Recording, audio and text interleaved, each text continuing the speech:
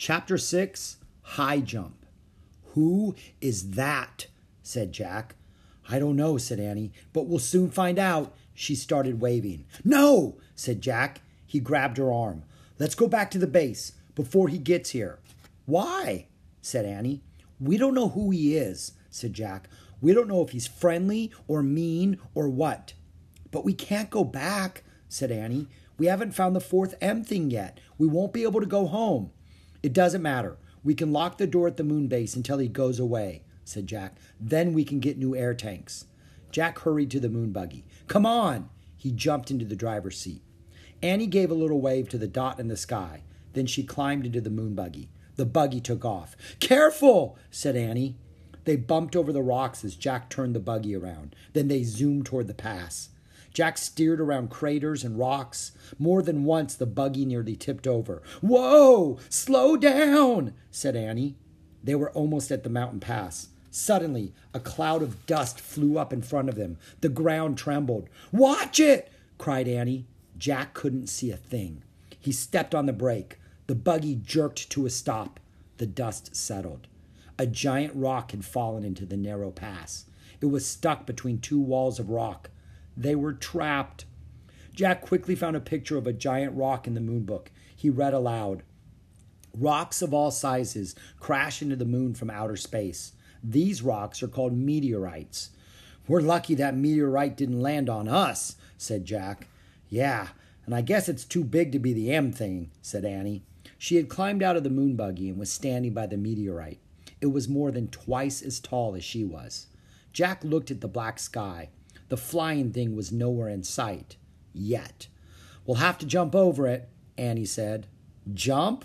I don't think so," said Jack. "It's too high." "I'm going to try anyway," said Annie. "Wait, let's think first," said Jack. But Annie was already backing up. 1, 2, 3, go! She shouted and took giant leaping steps toward the meteorite. When Annie got close to the rock, she pushed off the ground. Then she flew through space and disappeared behind the meteorite. "Annie!" Jack called. There was no answer. "Oh, brother," Jack said. He backed up and took off toward the rock. He jumped as high as he could. Then he was flying through space.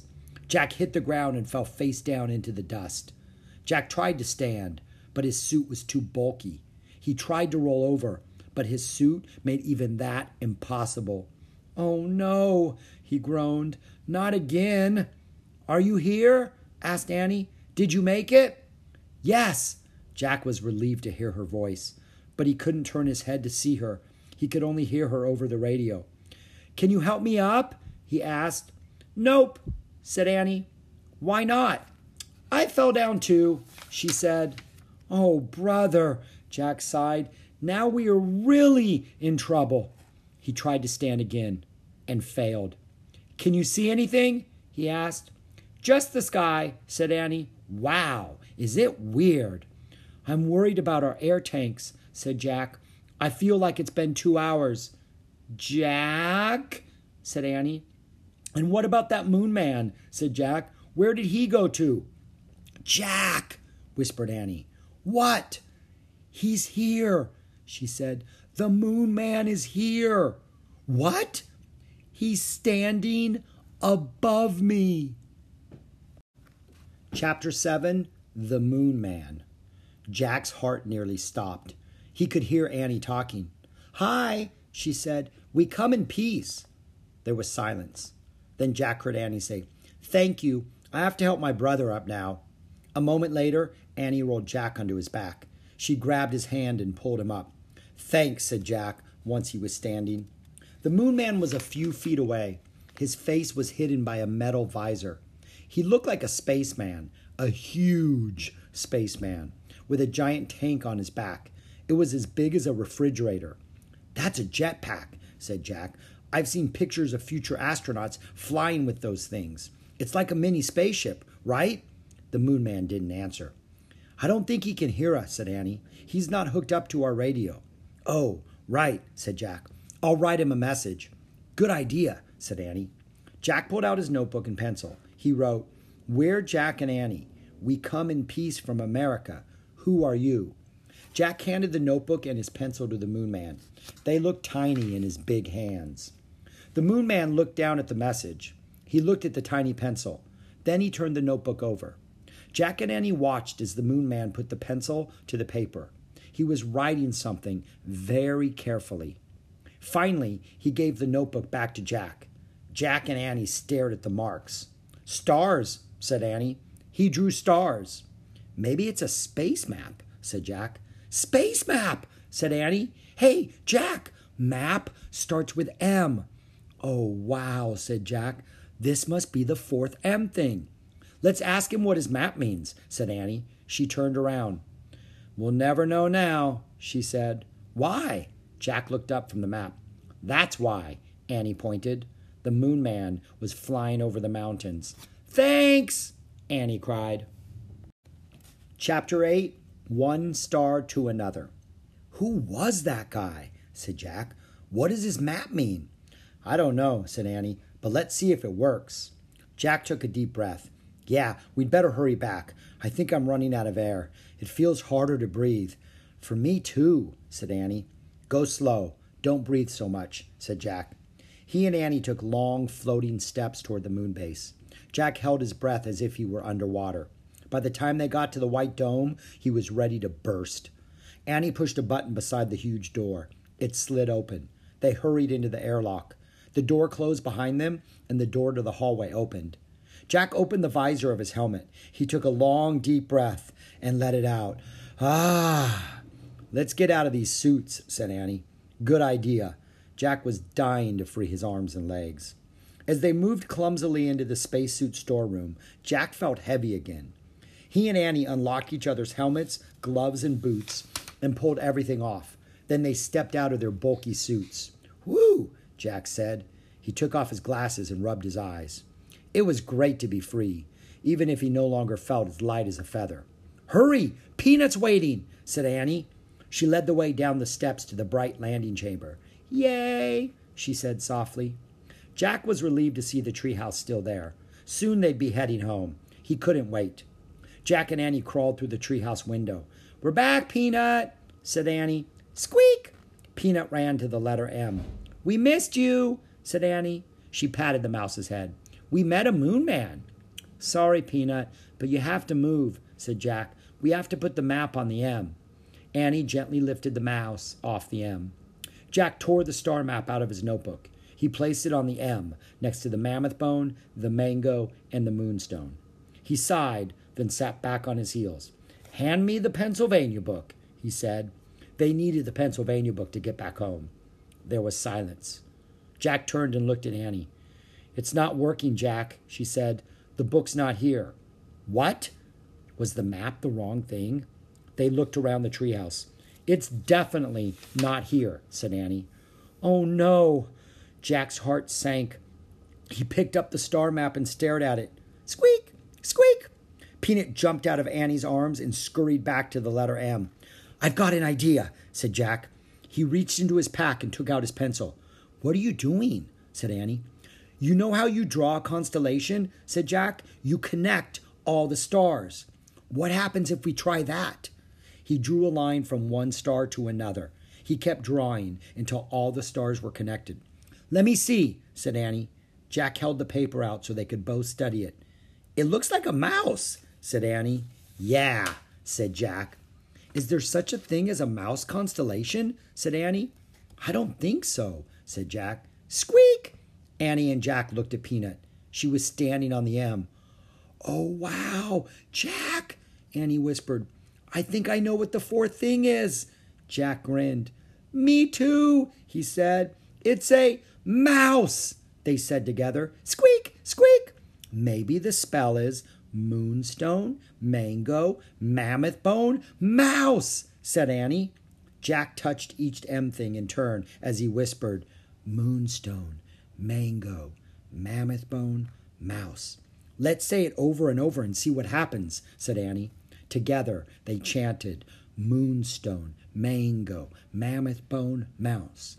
Moonstone, mango, mammoth bone, mouse." Suddenly, a bright light filled the treehouse. The light got brighter and brighter and brighter. The brightness was blinding and whirling. The air spun with brightness. Then everything was clear. Peanut the mouse was gone, and Morgan Le Fay stood before Jack and Annie. Chapter 9, Morgan. "Thank you," Morgan said softly. "You have freed me from the magician's spell." Jack just stared at her. "You were Peanut?" Annie said. Morgan nodded and smiled. "Really? You were with us all the time?" said Jack. "On all our missions?" Morgan nodded again.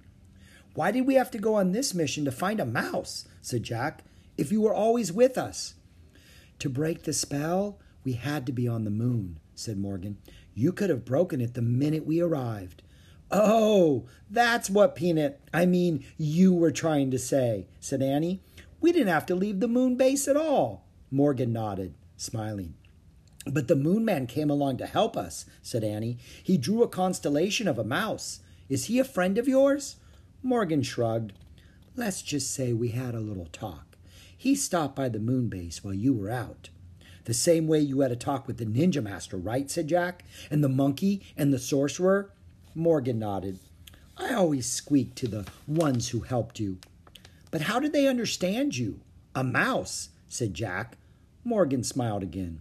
"Certain wise ones understand the language of little creatures," she said. "I bet it was you who turned the pages of the books," said Annie, "to show us where to go next." Morgan nodded. "But who turned you into a mouse?" said Annie. Morgan frowned.